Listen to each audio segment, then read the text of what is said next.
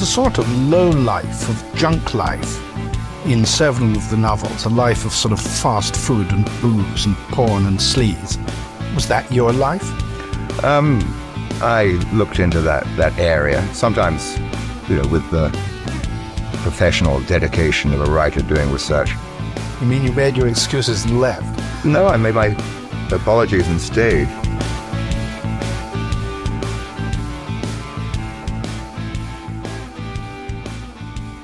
A new year, a new episode 6 of My Martin Amis, and I'm very pleased to have speaking to me about Amis's third novel, Success, editor of CapX, Alys Denby. Alys, thank you very much for joining me. Thank you for having me. You wrote, not long after Martin Amis's passing, your send-off to the late novelist, a part reflection, part anecdote, part opinion article for CapX. It was very concise, but I wonder whether we could sort of go back to the beginning with your story. Paint us a picture. Well, I think I'd like to start with the reason why I wanted to write that article is because after he died, there were, as you expect, many obituaries and analyses of his reputation and his legacy. But it felt to me like everyone who was writing about him was a man.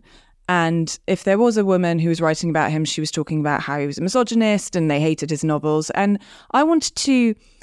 And I felt like I just wasn't reading the article that I wanted to read about him, which was what it was like to be a female reader of Martin Amis. And so I thought, well, if it's not out there for me to read, I may as well write it myself. And part of the reason why I wanted to write that is because I do have this kind of personal romantic attachment to Martin Amis. Now, as you might expect, it was a boy who introduced me. That's right. It was my university boyfriend who I think, like Martin Amis himself, was a sort of smart ass, literary, clever, arrogant young man who I think lent me Martin Amis novels in some ways to try and impress me and show off to me. And it turns out, extremely impressed because I did later marry him. And the novel he gave you was? It was Success, the third novel. And I suppose my overwhelming impression of reading it at the time as a teenager was just how funny it was. And just what a sort of stark, searing insight into the male psyche. And just what a brilliant writer he was, of course, and how I think just kind of attractive to a reader because his prose is so, it just makes you feel clever reading it. And I think reading something like that as an undergraduate is a very appealing experience. And then obviously it's all tied up for me with those kind of youthful memories of falling in love and of being young and of being at university and having your mind opened. So that was kind of my first encounter with Martin Amis. And then later on, after we graduated, we're poor, living in London, didn't have any money. And one way you could kind of get free drinks was by going to literary events. So I think when Lionel Asbo and The Pregnant Widow were coming out, when he was doing his kind of press tours, we would go to these kind of talks at King's Place or whatever and sort of, queue up with our battered paperbacks because you couldn't afford the hardbacks and mainly be there to drink the free wine. But so I suppose for me, the memories are both very personal, but of course, literary as well, and what an influence he is, I think, for anyone involved in writing and words. What was it you felt you wanted to say from a female perspective, specifically, that wasn't being reflected? I think part of me felt like a lot of the male critics who wrote about him, and some of your guests that you've had on your podcast, I think as well, have felt the need to talk about female characters in these novels and how they perhaps are a bit two-dimensional, a bit blank, and that some of the language he might use to describe women could be perceived as, a bit offensive, and perhaps some of his comments in his personal life as well. I feel like the men feel the need to point this out because they're worried that it might bother women. And I just wanted to make the case that actually you can be a female reader and be completely comfortable with all of this. You can enjoy his novels and find them hilarious and find them moving and inspiring and all those things, and not worry that perhaps he's not the greatest writer of female characters. You shouldn't be impugning authors for things that they're not. And ultimately, his books are not about women. And I think that's the important point to make. And I don't really like the idea that women should only be interested in reading novels about complicated female characters. I think that's really patronising. Is it a tiresome chivalry? I think it's a kind of chivalry, and I think it's a kind of... It's trying to sort of show, to say to female readers that you're okay. Don't worry, just because I like Martin Amis, I'm still a great guy. And And I don't think that you should have to apologise for your literary taste. Did your boyfriend apologise? Absolutely not. No. Never. However, I'm pretty sure that when you read Success, you had questions, right? Questions about the characterization of men and women in this particular story. The story, of course, being about two foster brothers, Terence Service and Gregory Riding, two characters narrating alternate sections of the book, two lives that are on two different trajectories, and then by a twist of fate, switch. I read it for the first time, actually, on your recommendation, and it contains, it seems to me, many of the seeds of his later big novels. Definitely. I saw London Fields, I saw Money, and the information, and I start to realise that he's really bedding in a lot of his style from that point onwards, his humour, his particular fixations. Again, teeth come up, it seems, in almost every novel of his. There's a Keith as well. That's right. It's the first novel in which Amos pits and plays off two male characters against each other. Perhaps we can just dive into the plot and then maybe explore some of the themes and how they struck you at the time and how rereading it, you reflect on it now. So I think at the time reading it, I just found that this portrait of male competitiveness, male patheticness in a lot of ways, very insightful and very funny. I think reading it now, later, it strikes me differently. And I think a lot of people would say the same thing. There are some quite unpleasant themes in it. So it contains incest, for example. It has racial epithets in it, which are quite uncomfortable to read now, which probably struck readers very differently in 1978 and indeed in whatever it might have been 2005 when I was first reading it. And I think that's a reflection of just how times have changed. And Martin Amis, if he was anything, he was a person who wrote about his time. So I don't think it should be a surprise that perhaps it might strike readers differently in 2024. And of course, it's a reflection of people's different literary tastes. I think people think a lot more about women writers and women characters and Me Too and all these things now when they're reading novels. But that doesn't mean it's any less of a novel. One of the things that also struck me rereading it now was, as you were saying, how many of the kind of seeds of future novels you can see in there. And indeed, seeds of culture that is being produced today. So the plot is basically, if listeners have seen Saltburn, it's the same plot. It's that kind of reversal, it's that class conflict, and that sort of perversion of the country house in a way is there too, the intruder in the family. So I suppose all of those are some of the themes that struck me on rereading it. And I guess one of the things that I would say, I mean, this isn't meant to be a kind of excuse for some of the things that I think people might find uncomfortable if they were to read it today, such as some of the racial languages. That I think what Martin Amis cared a lot about was making sure his readers were comfortable. When I was talking about those literary events that I used to stalk him around, he would talk about how, a writer should treat their audience like a guest in their house. They should give them their most comfortable chair, their best whiskey, their seat by the fire. And I don't think he would use words like that today, bearing in mind that they would make a reader feel uncomfortable. But I think the effect is to just never feel patronised. You write here, leave the gossip column prejudice aside, and that's how it feels to read his novels, to never be treated like an idiot. Yeah. I stand by that. I mean, it's sort of quite embarrassing to your own words read back to you, but no, I think that's absolutely true. And I think, as I was saying at the beginning, reading Martin Amis makes you feel funnier and cleverer and more insightful yourself. Again, this is one of the reasons why I wanted to talk about the experience of reading him as a woman, because I feel like people don't say that often enough, that it's enjoyable to read him. You don't need to apologise all the time. I think, what was one of your other interviews? I think it was Sam Leith said that everyone seems to feel the need to headline their obituaries in defence of Martin Amis. Right. Why can't we just say he was so funny? Why can't we? That's a good question. Why do you think it's so hard for some to just accept him on those terms? I mean, I think that's an interesting reflection of the times we live in. It sort of ties into what I was saying earlier about reading it now and finding some of the things kind of pull you up sharp a bit. Remembering that, of course, he was a man of the 70s. He was writing about 1978. I mean, I think other people talk better about this kind of stuff than me, but we do live in kind of overly censorious times where people worry too much about what they think other people might think, rather than just having the courage of their own convictions and being an individual like Amis was. I think also he clearly... One of the reasons I think why he's such a man's man, a boy's writer, is because he did sort of slightly relish in being supercilious, being cruel, being arrogant. characteristics that I think men now are quite wary of embodying because women are having more of a say.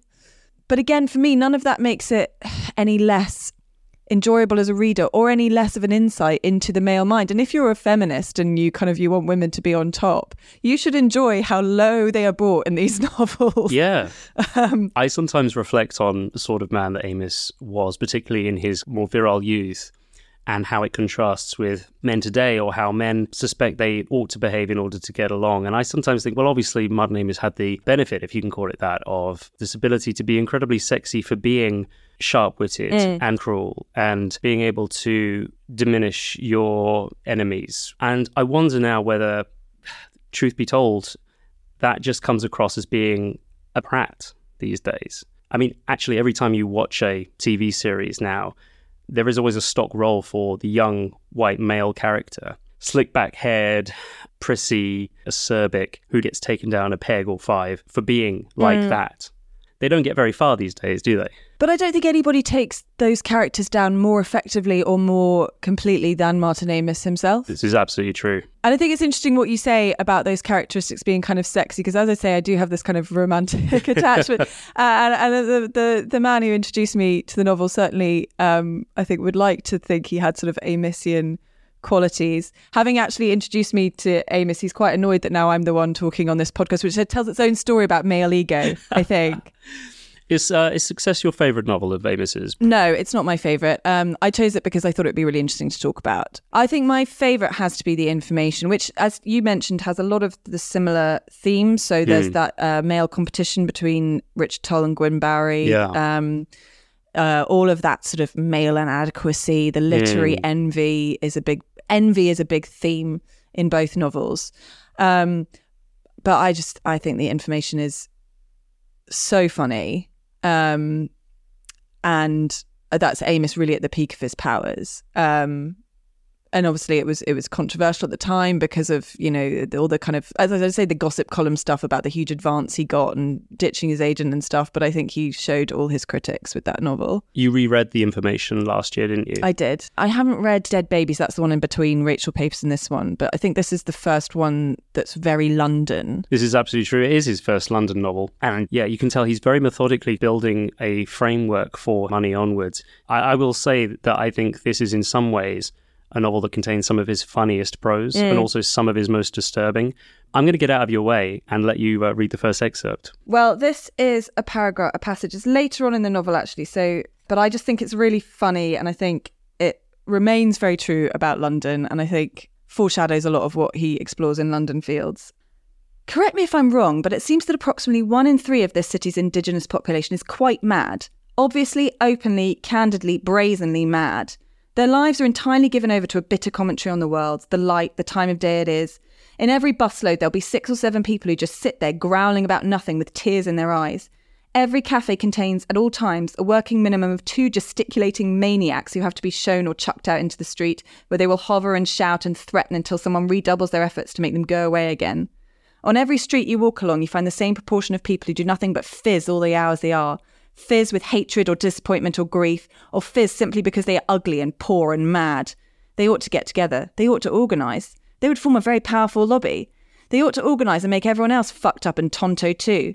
Am I like that? No, not yet. But I'm treading lightly wherever I go now, testing all the surfaces. At any moment I expect to hear them crack.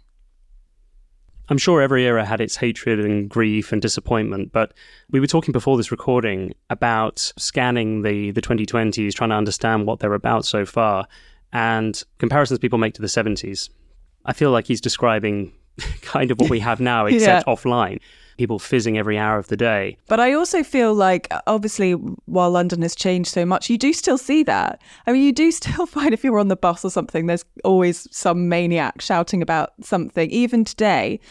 But I do think what you're saying is more interesting about this inflection point in history. So it was written in 1978, and we have to mention that we're sitting in the office of the Centre for Policy Studies, which was a think tank founded by Margaret Thatcher, who of course came to power in 1979. So this is a turning point in history where there is a big change in people's perceptions of class, of money, of of society as a whole. And I think that really comes through in the novel. I think ultimately, if you zoom out, this is a novel about class. Gregory Riding is the sort of patrician of the old days who's on the decline, and Terence Service is the up-and-coming man of the entrepreneurial working class. And that, I think, is what brings us to where we are today, when once again we're at a point in history where it feels like everything's terrible, nothing works, and it's time for change. I think another thing that's really interesting in Success, the sort of the tramp that Terence is very worried about, because he thinks that that's a vision of his future. I think it's a theme that's often talked about among people of Amos's generation, tramp fear. Yeah. Terence has tramp fear. Yes, massively. He could be turned out onto the streets at any moment. Exactly, but as it turns out, it's actually Gregory who's the one for whom there is no protection, ultimately, and that all his privilege and all his class doesn't save him. And that, I think, is a very interesting reflection on that particular moment in history. It foreshadows John Self, doesn't it? I mean, I would say Terence is fairly morally bankrupt as well. By the end of it, he is kind of relishing in the absolute sort of degradation of Gregory, who's ultimately his brother, from a family that took him in under, very terrible circumstances. And I think some of the things that he does are kind of fairly unforgivable. But I mean, no one is morally good or bad in Martin Amos's world. What I loved about it was how they're all misquoting each other. And I really enjoyed the way that Martin Amos is forcing you to come to terms with the fact that we all do this. We all remember things imperfectly, but we also put words in people's mouths that they never said. Yeah. And they do things that, in fact, they never did. Yeah, I really enjoyed that as well. And even the way that Gregory keeps getting the name of Jan wrong. So Jan is Terence's kind of romantic interest, who Gregory ends up seducing, or does he? And this is the thing as well. Everything that Gregory kind of describes and does in the first half of the book gets very much called into question in the second half. And again, this is where Martin Amos is very much playing with structure. And I think, sort of going back, another thing that I wanted to say about rereading this is kind of when you're sort of 2/3 of the way through and you're wading through all this kind of incest stuff and all of this and you're kind of getting to a point where you're thinking, actually, is this a bit much? You then get to the end and it all kind of clicks into place. And so the structural device of the complete novel, you need to read it all to then figure out how you were being played with the whole time. And the device, in fact, through which it's all kind of eventually revealed is Jan, the female protagonist in the novel. And I mean, so you can say that in itself perhaps is a problem, that she's simply a kind of literary device or a mirror. She's not a full character. But again, I would say it's, structure and plot are some of the things that have the most power in Amos's novels. And it's interesting, I think, that he's given that to a woman. I think another thing that I wanted to say, kind of going back to this female reader perspective, was, so when you interviewed Janan Ganesh about London Fields, he made a very compelling case that you could just take Nicola Six out of that novel and it would be a better novel. What you're saying suggests that Jan has a sort of Nicola Six-ish role. Well, I think she has a vital role, and I think Nicola Six the same. So the Nicola Six kind of reverse murder mystery structures that whole novel. And I think if you took that away, you'd be taking out a lot of the things that make it interesting.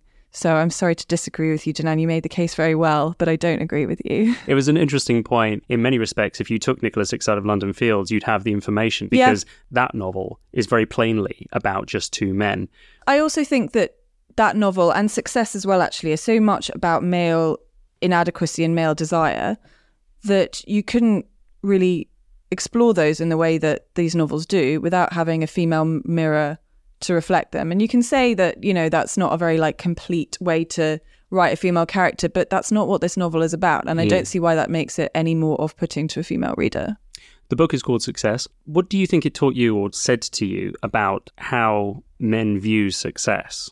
Oh, interesting question. I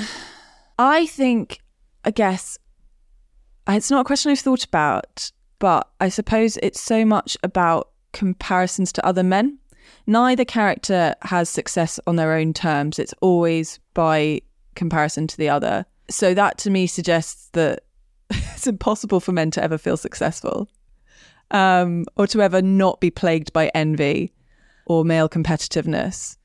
and that is a kind of essential, call it a flaw or a kind of animating urge that drives masculinity. And I'm not sure that that's something that women necessarily completely share. I mean, if what you say there is true, and I think there's a lot of truth to it, it emphasizes further, I think, why reflective mirrors in these female characters he writes are so important. To talk about the male patheticness in the novel, is there another excerpt we can turn to now? Okay, so this is a scene right at the end of the novel. So as I think I mentioned before, this is a scene where Terence, close to the end, re-meets Jan, his former love interest, who he believes Gregory has seduced, but we'll see what she says.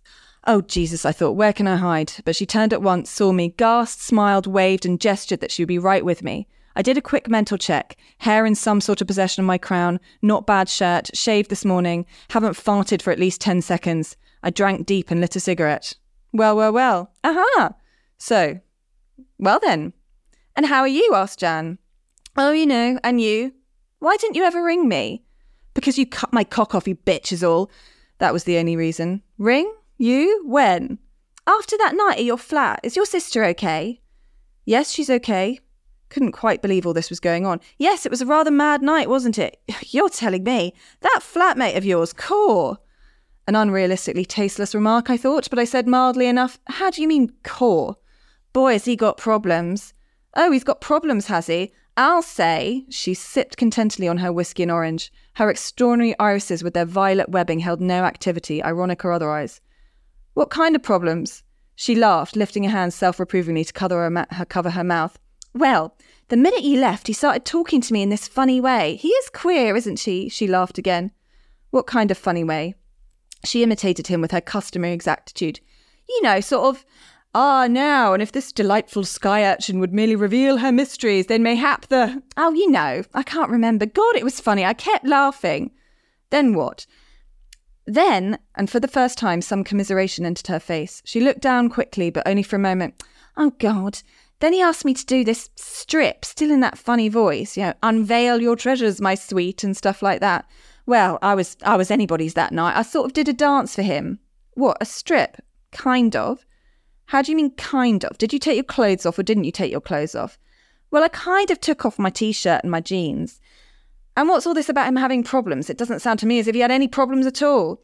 No, but then he couldn't get hard on. Neither can I sometimes. No, but it didn't get that far. It was awful. It really was. It was awful. In what way? This was interesting, all right, and reasonably consoling, and I felt oddly remote, even protective too. It was a family affair. He started crying, said Jan, really loud. It was awful, him crying like that. What about not getting hard-ons? A bit, I suppose, and about being queer and broke and about his sister going mad. He said that if she went mad, he knew he would too, and about, everything. He sounded really fucked up. I lit another cigarette. I felt again that sense of invigorating coldness that has strengthened me so much recently, and I said, but it was only an afterthought by now, so you'd have gone to bed with him anyway, if of course he could have got a proper hard-on. She held my eye. Yup, and I would have with you too, if you could have got one.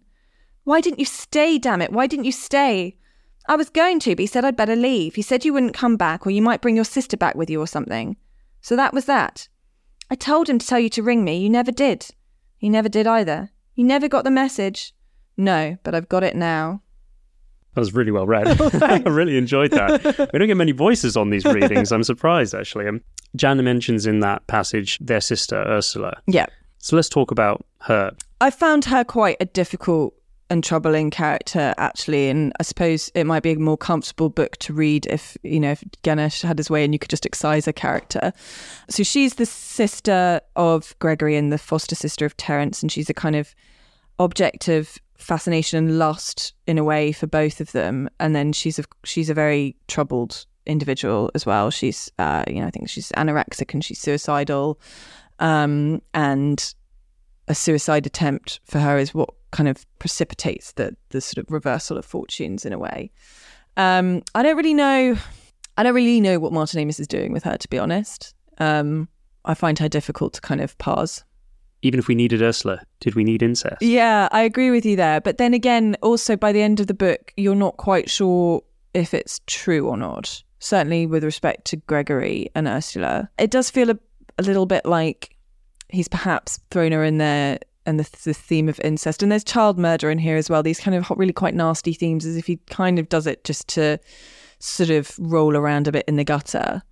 I mean, sorry, this is not something I've really thought about before, but in the same way that he loves to kind of get in there with the lower classes and the Keith Tallants and the nasty pubs, does he like to sort of dip his toes in murder and incest as well? I don't think that's fair, actually. I think that was just, I think he does class much more sensitively and with more truth than he does this kind of these violent and grotesque themes. Before we sat down to talk about this novel today, where you were wrestling with the Centre for Policy Studies printer, I noticed that you actually had quite a number of pages to print off. You've got a big wad of notes there. Oh, God. Do you know what? You say I've got a lot of notes here, but actually it's just the same thing printed off a few times because I was having problems with the printer. But I suppose one thing that I think is interesting to reflect on in terms of reading this novel now as opposed to when it was published, is, at the time it won an Observer Book of the Year. It's quite difficult to imagine a paper like The Observer praising a book like this to the skies now. And I think that's an interesting reflection of how times have changed. Absolutely. And I think that also that as readers, Martin Amis wouldn't have treated you like an idiot. So you shouldn't pretend that every single reader in 1978 was an idiot or a bigot or a racist because it contains language or themes that we don't quite like so much now. So rereading The Information then, a novel that we've yet to cover on this series, to what extent do you agree with this idea that success is kind of a forerunner to that story of Gwyn Barry and Richard Tull? I loved it just as much on whatever it is, third reading, as I did the first time. I think it's just absolutely hysterically funny. And I think that theme of kind of literary envy is a brilliant theme for a novelist like Martin Amis. As I said before, a novelist who's at this time at the height of his powers. And I think what he does brilliantly in Information is that sort of cartoon exaggeration. So there's Richard Tull's novel that he brings. So Gwyn Barry writes these terrible novels with he's so good at sort of bad literature. So Gwyn Barry's novels are called things like Summertown, or like Summertown Regained, just such bad titles, but they're wildly successful. And then Richard Tull brings out this kind of this really difficult, complicated book, and sort of the 8 people who read it, they get to about page 9, and then they start having like hemorrhagic nosebleeds all over the pages. What does he call one of them? Dreams don't mean anything. I mean, just terrible. And like Gwyn Barry's new book comes out, Richard Tull is on the same tour. They have their first signing, but his book has been brought out with a kind of a binding that rips your nails off when you try and hold it. And he has to carry around a huge sack of his own incredibly heavy novels while Gwyn Barry's getting kind of chauffeured around. And that's it. Amelior is Gwyn Barry's novel, and it's about this kind of group of people of various ethnicities and genders who just have a nice time on an island or something. I mean, I just think it's so funny. And also there's really sweet bits in The Information. So his relationship with his sons is just very moving and rings true to anyone who's a parent. The sort of, there's just lines in it which are kind of cruel and funny, but so true as well. I think he says of his son Marco that, he occupies about sort of 5% of his mind, of his thinking, except if he's ill or sad, and then, it fills the sky. And I think any parent can sort of semi-relate to that. But yeah, I loved The Information, and I found sort of on the night that Martin Amis died, that was the book that I went to look out. That was the one I reached for, and what I found on my shelf was a sort of paperback copy that he'd signed to Alys from Martin Amis, and that just felt like, to me, the truest words he'd ever said.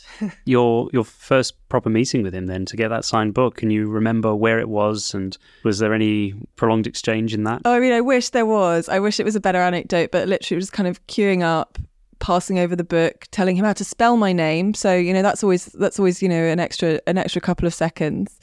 I think one time, one of these signings we went to try and particularly impress him, I had bought said boyfriend, now husband, that has been the sort of third character in this podcast, a copy of Invasion of the Space Invaders. This is an incredibly obscure book Martin Amis wrote about computer games, 80s computer games. Anyway, we had a copy of this, so I bought that along to get signed because I thought he'd be really impressed. And he thought, like, you must be a real fan. And he was like, oh, I've seen a few of these today. So yeah, that was my encounters with Martin Amis. But mostly I was always so impressed by how generous and funny to audiences he was, and how, for a man who I think people often perceive as quite supercilious, quite fighty and aggressive, I think in that kind of context at literary events, which again for a writer must be hard work, he always made it a show, and he always made you feel great to be there in his presence. If you were to meet him again, what would you say? I think the instinct is to try and think of some brilliant, clever, insightful question you'd ask, or something to show off your own, skills as a reader. But I expect what every writer actually wants to hear is just, I love your work. So I think that's what I'd say. Yeah. So the last excerpt, what is this still with? So this is Gregory riding. This is right at the beginning. This is the sort of setup of the novel where you have sort of Terence's perspective on life, which is, quite miserable and sad. And Gregory's, he's fabulous, he's handsome, he's rich. And this is kind of Gregory's reflection, which I think encapsulates both of those things at the same time. And this is Gregory. God, the horror of being ordinary. When I see them, other people, a woman who looks like a remedial art therapist releases a soft gurgle of satisfaction as she and her colleague find seats at the wine bar, a stroke of luck which considerably brightens her day. In the underground carriage, a big man in a cheap grey Macintosh, breathing that bit too hard, is wrestling with a newspaper so explosively that he misses his stop, a reverse which causes him to rise and pace and to stare suddenly at his watch as if it were a syphilitic boil. The porter at my flat stands becalmed on the stairs all day, wondering how old he can be, as if the very air were full of strange equations which would somehow make his life add up. I think you deserve to be what you are if you could bear to get like that. You must have seen it coming. And now there's nothing for you here. No one will protect you, and people won't see any reason not to do you harm. Your life will divide up between the fear of madness and the panic of self-preservation. That's it. Feed up for going mad. I'm afraid that's all we have to offer you. Well, I bet someone is asking. And what would happen to me if I weren't beautiful, talented, rich and well-born? I would beg, fight, travel, succeed, die. And with that final reference to other people, the next episode will be on that exact novel, Excellent. The novel that came straight after Success, although I will leave the guest for you to guess. Thank you very much, Alys. Perhaps we can look to a moment where we bring you together with other guests who have been on for one final hurrah. What do you think? I would love that. And thank you so much for having me. And I really hope that this podcast is a great success. Thank you.